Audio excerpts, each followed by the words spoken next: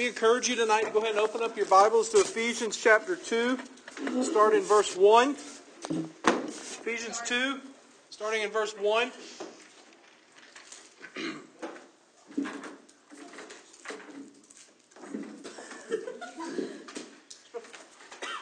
Before we get started tonight, let me encourage you, and one quick thing, really.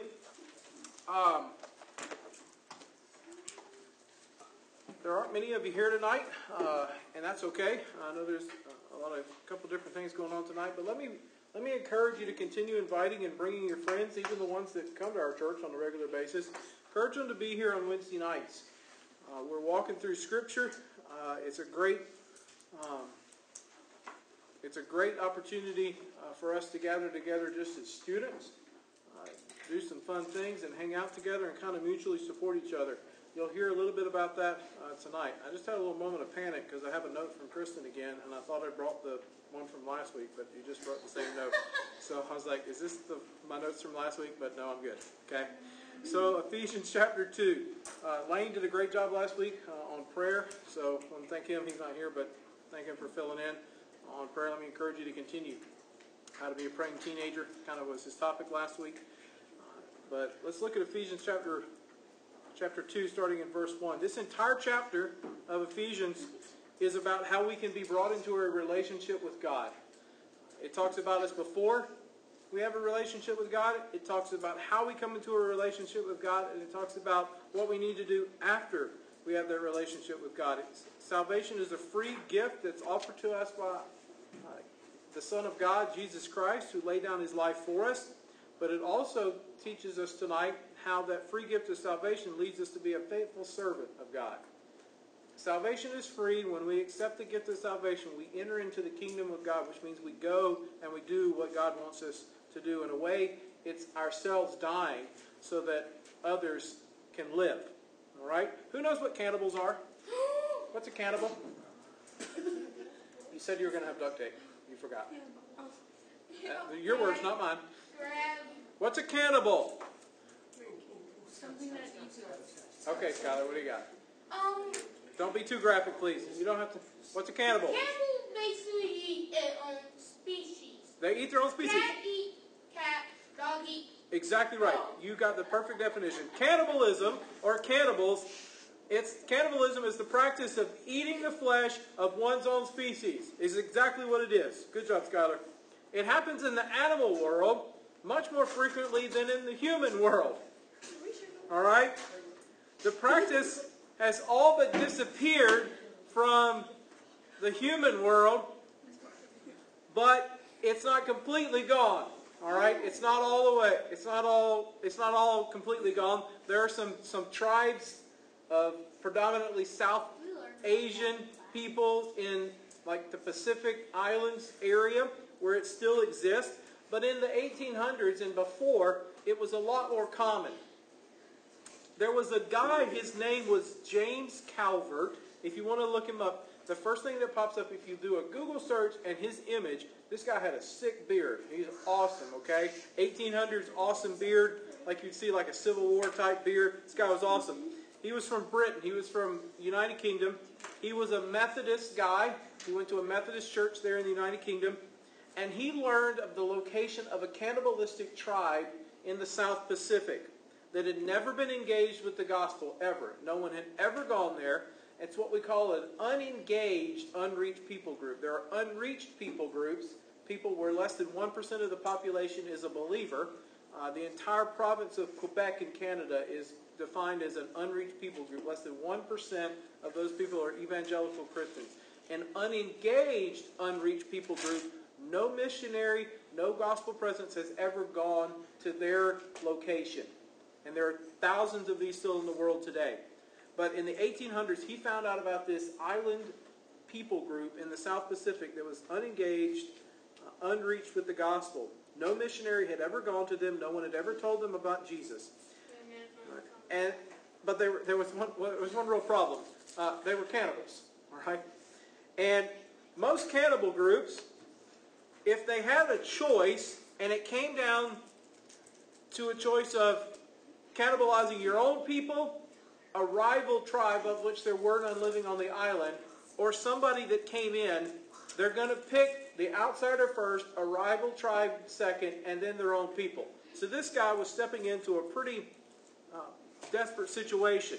He knew by going to that place that he was putting himself, and he took his family, by the way, to put them under great risk. They didn't come with him initially, but eventually they joined him. But he was not deterred. So this is what he did. Check this out. This guy's crazy. All right? Crazy for Jesus, though. He boarded a ship from England, traveled all the way around this long journey on a boat. And along the way, not many people were getting off on the cannibal island. And so he had an opportunity to talk to the captain of the ship multiple times. And they just, on a long journey from England to the South Pacific, he had some time to talk, not anything to look at. And so they began to talk. And the captain basically began to try to talk him out of what his plan was, just to go to this island. We don't know if the captain was a believer or not. There's some records of that, but we're not exactly sure. But it doesn't really matter. He tried to talk him out of it. And the captain of the ship said this to him. He said, "You will risk your life and all those with you if you go among such savages." And the gentleman, Calvert, replied, and this is word for word what he said, "We died before we came here. We died before we came." He understood the message of dying to self. Do we? Paul tells us that we've been crucified with Christ. It's no longer I who live, but it's Christ within me. And that's what he was expressing. I'm already dead. Doesn't matter. All right? So let's look at the scripture. Ephesians chapter 2. This will be the underpinning for what we're looking for tonight, not just a weird story about cannibals. Okay? Please don't go home and tell your parents all we talked about tonight was cannibalism. All right? Although I will talk about it some more. Ephesians 2, chapter 2, verse 1. "And you were dead in the trespasses and sin in which you once walked, following the course of this world, following the prince of the power of the air, the spirit that is now at work in the sons of disobedience, among whom we all once lived in the passions of our flesh." I lost my spot. "Carrying out the desires of the body and the mind, and were by nature children of wrath like the rest of mankind. But God, being rich in mercy because of his great love with which he loved us, even when we were dead in our trespasses, made us alive together with Christ. By grace you've been saved, and raised up with him, and seated with him in the heavenly places in Christ Jesus, so that in the coming ages he might show the immeasurable riches of his grace and kindness towards us in Christ Jesus. For by grace you've been saved through faith. It's not of your own doing, it's the gift of God, not as a result of works, so that no man may boast. For we are his workmanship, created in Christ Jesus for good works, which God prepared beforehand, that we should walk in them. Therefore, remember that at one time you were Gentiles in the flesh, called the uncircumcision, by what is called the circumcision." This is an argument about Jews and Gentiles, basically, here is what he's saying. Two different groups of people. "Which is made in the flesh by hands. Remember that you were at that time separated from Christ, alienated from the commonwealth of Israel, and strangers to the covenant of promise, having no hope without God in the world. But now in Christ Jesus, you who were once far have been brought near by the blood of Christ. For he himself is our peace, who has made us both one and has broken down in his flesh the dividing wall of hostility by abolishing the laws of commandments expressed in ordinances, that he might create in himself one new man in place of the two, so making peace and might reconcile us both to God in one body through the cross." He's talking about Jews and Gentiles here, is what he's talking about. Ephesians, Ephesus, full of Gentile people. And what he's saying is, Christ came, he's the Messiah. The Jews, most of them don't recognize it, but he also came from you. There's no longer this dividing wall. There's no longer these ordinances and rules, and you got to do this in the temple and all that stuff. Christ, he came and fulfilled all of that. So that's what he's talking about. Thereby killing the hostility. The Jews and the Gentiles were arguing all the time. It's done. We're done with that. That's what he said. "And he came and preached peace who were far off, and peace to those who were near." That's the Jews. "For through him we both have access in one spirit to the Father. So then you are no longer strangers and aliens, but you are fellow citizens with the saints and members of the household of God." That's a key phrase, the household of God.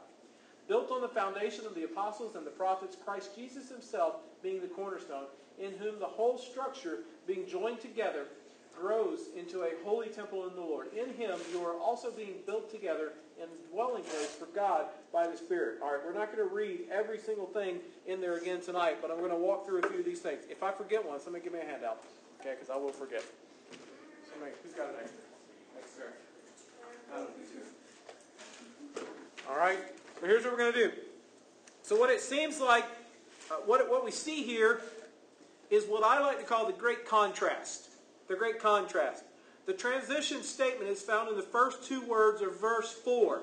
Look at that in your Bible, verse 4. What are the first two words of verse 4? Hopefully it's but God. But God. That's the break. That's the transition. Before that phrase, it's all the bad stuff. That's what we're going to look at first. After that phrase, it's what Christ did for us. And finally, what are we supposed to do? Okay? We are called, and this is the first one, we were called dead in our trespasses. Or a lot of translations say sins.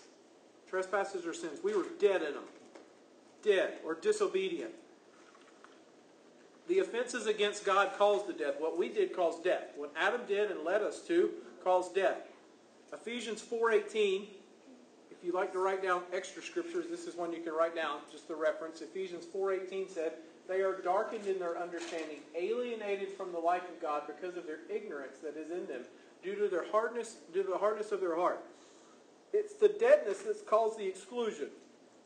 We're dead, we're excluded from God because God's a life-giving God. He's not a dead God, He's a living God. We're cut off from spiritual life because of that. But before that, we're dead. Okay? The next thing Paul calls us, and this is my paraphrase, he calls us a Satan lover. He said, you love Satan.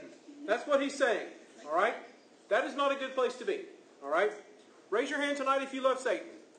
Katie Aver, put your hand down. That's my cat's name. That's your cat's name? No. Are you for real? He responds to it. Okay. All right. All right. Don't love Satan. Why? But Paul says, before you have a relationship with Jesus Christ, you loved Satan. Okay? Paul, tell us how you really feel here, right? All right? Seems a little bit blunt. How many of you like Raising Cane's? Okay? All right? If you don't, I don't want to hear about it because you're wrong. Okay? Raising Cane's, great. All right? Here's their logo. All right? Raising Cane's. Watch their catchphrase at the bottom. One love. Okay? They only do chicken. They have fries and they have slaw, but nobody goes there. I eat the slaw, but I don't go there for the slaw. All right? Yeah. It's like the sauce. the Texas. It is good. All right? It is good. Valerie, are you a double breader like me? We have to order like 7 with our family, and there's only 4 of us. One love. They do chicken. They have a sandwich. It's not really a sandwich. It's not a chicken sandwich. It's just strips, right? I just ordered it one day to be different. Okay, it's not even like it's just the strips. There's like 3 of them on there. It's good because it's Cane's chicken strips, but they have one love, right? They're everything, all right? They're in San Angelo. They're in Lubbock. They're opening in Midland. Did y'all know this? Okay, it's right next to Sam's. I saw it. They're building it. Okay, What? There's one. they're building one in Midland. Now we have an exclusive now. That's what it is. It's not that weird building. It's in front of it. We've gone off track here. Let's go back to Cane's. Their slogan, one love. They make chicken. They fry it, and it's good. They do one thing. Before Christ, we had one love, and Paul says it was Satan. It was not doing what God wanted us to do. After we come into a relationship with God, we're supposed to love Him, but before, we have one love, and it's not a good thing. He called us Satan lovers. It's not good. Okay? But the third thing he says is that we're sons or daughters of disobedience. If you don't know how to spell it, make it up. Okay? Sons or daughters of disobedience. Each of you here in this room tonight are a son or a daughter of someone. How many of you here tonight have ever in your entire life disobeyed a parent at least once? I knew like. You've disobeyed your parents at least once. We all have. All right? Okay? When I was about 10 years old, I have 2 younger brothers. So you bullied him? No, I didn't bully him. My middle brother was bigger. Okay?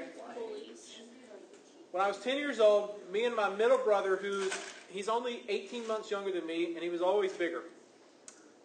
Both of my brothers are taller than me. We like to play baseball. Listen up. We were playing Little League baseball. We were in a league at the time, on the team together every other year, and how that kind of worked. But one day we went into our backyard, and we just invited some friends over. We were playing just a little pickup game of baseball.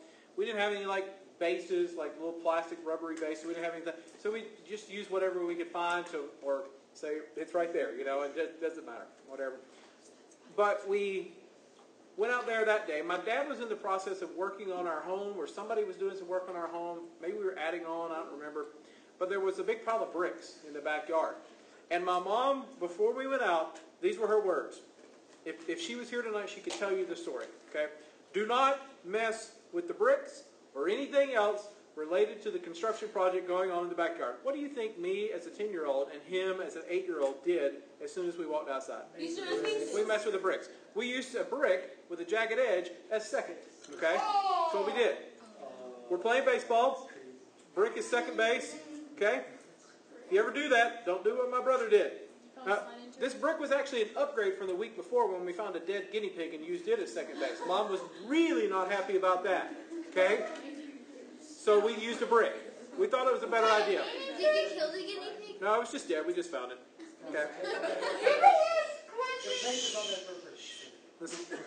So my brother, as an 8-year-old, give or take, had a brilliant idea of sliding headfirst into second into the brick, sliced his hand right open. If he was here tonight, you can see the scar. It's right between here. He sliced it open. My mom comes out. He's screaming, probably crying. My mom came out, like put a rag or something around it. Goes bleeding like crazy. Then she yelled at him for being stupid and doing what he wasn't supposed to do. And then they went to the hospital. Got it sewn up with 4 or 5 stitches. Never again did we use a guinea pig or a brick as second base. But do you know what that made my brother? And I'm involved in this too because I want to think it was probably my idea. Okay, my brother was always the one that got in trouble, but most of the stuff was my idea. But I just let him take the blame. Do you know what my brother is at that point towards my mother? He is what my mother and God would call a son of disobedience. Okay, not doing what he was instructed to do. You had one job. Don't play with the bricks. That's what we did. Okay? Paul says in this passage of Scripture, that's what you are. Hear me tonight, students. Paul says you're a son or a daughter of disobedience. We have been told what to do, and we don't do it. We've been told what not to do, and we go do it anyway. Next, Paul calls us lovers of flesh. All right? This has nothing to do with cannibalism. Okay? This has everything to do with wanting to do what we think is good, what we feel is good, what we want to do, because we, in our heads and in our minds and our actions, say we know better than God. I want to do what I want to do. Nobody's going to tell me what to do. I want to do what I want to do. That's what it means to be a lover of flesh. Paul is saying here is we think we know better. And Paul says, no, you don't. God does. All right? We want to satisfy our sin nature. We inherited it from Adam, and we're screwed up. All right? Our idea, not God's idea. But Paul says, here's the other thing. This is the next one. You also have a screwed up mind. Your mind is screwed up. So even if you're living in your flesh and somehow managing to keep that under somewhat control, you've at least thought about it. You've thought about doing the wrong thing. You remember what Jesus said about adultery in the Sermon on the Mount? What did he say? If you've even looked upon a woman with lust, you've already committed adultery. He's laying out the same idea. Your mind is messed up. Your actions are wrong, and your mind is wrong. Well, crap, that messes it up, doesn't it? Right? We're messed up in the head. And that leads us to the awesome last thing that Paul calls us. He says, you are a child of wrath. Okay? All right? Wrath. Wrath. So you're dead in your sins and trespasses. You love Satan. You're a son or daughter of disobedience. You're a lover of flesh. You got a screwed up head. And oh, by the way, you are a child of wrath. If Ephesians ends with chapter 2, verse 3, that sucks. Okay? But praise be to God it doesn't, because then we get verse 4. But God. But God. This is you, but God. And now we see what happens. Hi, little Billy. Hi, little Susie. You're a child of wrath, but I love you. Right? No parent says that, right? Let me tell you what your parents do say, though. Listen up. This is how this works in our world today. It's not what our culture says. Our culture says, you know what? He's a good kid. He's a good boy. Pretty good girl. They're not so bad.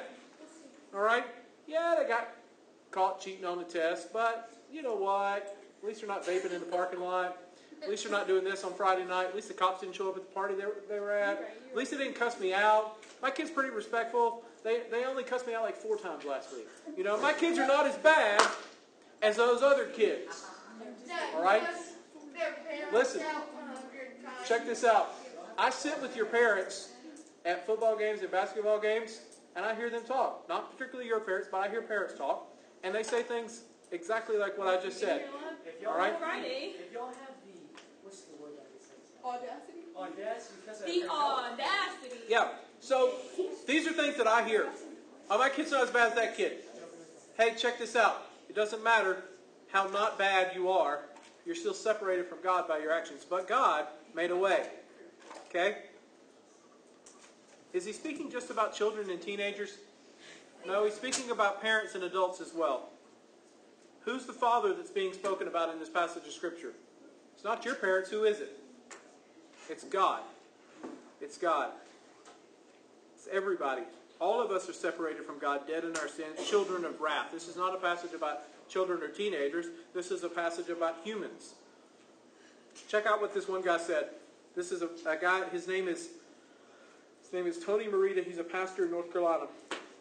And he said, many think God in the Old Testament is a God of wrath, but the God of the New Testament is like Mr. Rogers or some awesome happy guy all the time. Wrong. What we have now is a period of patience.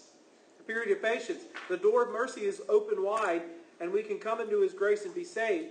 But the coming wrath of God is worse than anything that ever happened in the Old Testament. This passage of Scripture is awful if we stop right there, but God doesn't stop there. But God is, and here's where we're moving on to God's actions. God is rich in mercy. He's rich in mercy. He shows great mercy. Mercy is compassion or forgiveness shown towards someone that has the ability to punish you or harm you. That's what mercy is. You don't deserve it. You deserve punishment, but God chooses not to. He shows you mercy. Next thing that God does is he has great love. So it's because of God's great love. Think back to all those other things. Do you deserve to be loved by God? No. Not really. But are you? Yeah. In the book of Luke, Jesus tells a story. It's right after he teaches the Lord's Prayer. Jesus says this in Luke chapter 11, starting in verse 12. What father among you, if his son asks for a fish, will give him a snake? Or if he asks for an egg, will give him a scorpion? So if you who are evil know how to give good gifts to your children, how much more will your Father in heaven give the Holy Spirit to those who ask him? That's what God does. You don't deserve it, but he gives it to you anyway. You don't deserve love, but God gives it to you anyway. Verse 5 tells us, and this is the next one, that we've been made alive in Christ. Made alive in Christ. This stands in great contrast to the first part of the chapter. You're dead. Now you're alive. Not ourselves, but we're made alive in who? Christ. This is God's thing. You're not alive in your own strength. We can't do it on our own. How many of you, every day you run into something bad and you're like, hey, I got this. No, you don't. No, you don't. You don't got it. God has it. Your salvation is wrapped up. If you think you have it all under control, you don't. God has it under control. Heaven and being in heaven with God forever is a great benefit, but it's in Christ. Next thing we see is that God's free gift of salvation is through Christ Jesus. Okay? Made alive in Christ. By grace, through faith. Number 4, by grace. Number 5, through faith. Not because of works, like verse 9 tells us, but because of grace, which verse 5 and verse 8 tell us, through faith. Not us, God. And that leads us to the last thing, salvation or union with Christ. Salvation or union with Christ. The word there, union, I'm not going to spell this word for you because I don't even know how to say it. The word in the New Testament is synergerein. It's a Greek word, and we get our word sync or synchronized from it. So like synchronized swimming. Shh, listen up, listen up. We get our word sync. For us, we like to have things in sync. All right, here's the part you're not going to like. Okay? All right? It's fine though. All right? I am running my presentation software from my iPhone right now. Okay? In the back of the room is my iMac where the presentation software is running. I forgot to wear my Apple Watch. All right? It's at home on the charger. I'm recording my message on my iPad right here. I have everything Apple makes. Okay? I own it all. I love. Samsung. I type this on my MacBook Pro that's in my office. iPod. I used to have one. I Okay. do too. Probably still do. I do too. I'm like thoroughly into the Mac ecosystem, the Apple ecosystem. All right. I'm the geek that watched the I do too. announcement in school. I was at work then. Okay. All right. So here's what happens Yeah. if I were to add a song. If I were to add a song in my MacBook Pro in my office, in my Apple Music, it's going to show up in my playlist down here on my iMac. It'll also be on my phone if I want to listen to it on the way home. It'll go wherever I want it to go. It's in sync. It's constantly syncing across all of my devices that I'm signed into on my Apple ID. All right? I add a song, I do this. I download a podcast, it's there, right? It's going to be in sync. That's the word Paul is talking about here. All right? Now, whether you like Apple products or not, which I know you don't, some of you. That's the word that Paul is using. We're in sync. It's the same with us and God. As a believer, as a Christian, you are in sync with God. It's the same across all fronts. When Jesus came out of the tomb after he was killed, we got up with him. We were raised. Colossians 2:12 says it this way, and I'll put it up on the screen for you. Colossians 2:12. Having been buried with him in baptism, in which you, check that out, look up there, in which you were also raised. Not just Jesus, but you were raised with him through the faith and the powerful working of God who raised him from the dead. You share in this. You're in sync with God. So understanding that Christ now lives in us is where we need to be. And it starts in verse 10. What are we going to do with this? Go back to verse 10 of Ephesians chapter 2. This is the why. For we are his workmanship, created in Christ Jesus for what? Good works that God has already done for us. And so I see 4 reasons that we're to do this. Number 1, the first thing, is because we have been brought near to God, not led far away. Brought near to God, not left far away. Led far. We don't deserve what we get, but God has brought us near, not left us out there hanging. Right? He's brought us near, not separated us. Number 2, because you've been made one with God. You've been made one with God. 1 Corinthians chapter 6, verses 19 through 20 puts it this way. You do not know that your body is the temple of the Holy Spirit within you, whom you have from God? You are not your own, for you were bought with a price. So glorify God with your body. Everything. Right? Honor God. You and God are in this thing together. He did the work of salvation. Now he's asking you to follow through and do the things he's got ready for you. Number 3, we're in the family. In the family. Verse 19 of Ephesians 2. Family is the word. Ephesians 2, verse 19. I pointed this out to you earlier. So then you are no longer strangers and aliens, but are fellow citizens with the saints and members of the household of God. You're in the same household as God. You've been brought into the family. With Jesus Christ, you're with him. He's in your family. You are in his family, and it's the cornerstone. It's the whole thing, right? Fourth and finally tonight, we get to dwell in Christ. Dwell. D-W-E-L-L. Being built together for a dwelling place for God. A place for Christ to live is what the word means here. A dwelling place. Why does God, through his son Jesus, need to reside or live or dwell in us? Why? Why does Jesus need to dwell in us? What do you think? He's in heaven, right? So why does he want to dwell in us? We're doing his work. Yep. So he can be with us. Okay. We're man's only hope for salvation. Believers in whom Christ is dwelling, we're the ones that go out and tell it. So tonight I have 2 questions for you. And some of these questions you may need to ask your friends as well. You'll see why in a second. 2 questions. Number 1, does Christ dwell in you? Does Christ dwell in you? Has there ever been a point in your life where you prayed to receive Christ as your Lord and Savior? Has there ever been a point in your life? Ask your friends that question. If you want to walk up to them in the hall tomorrow and ask them, has there ever been a point in your life where you prayed to receive Christ?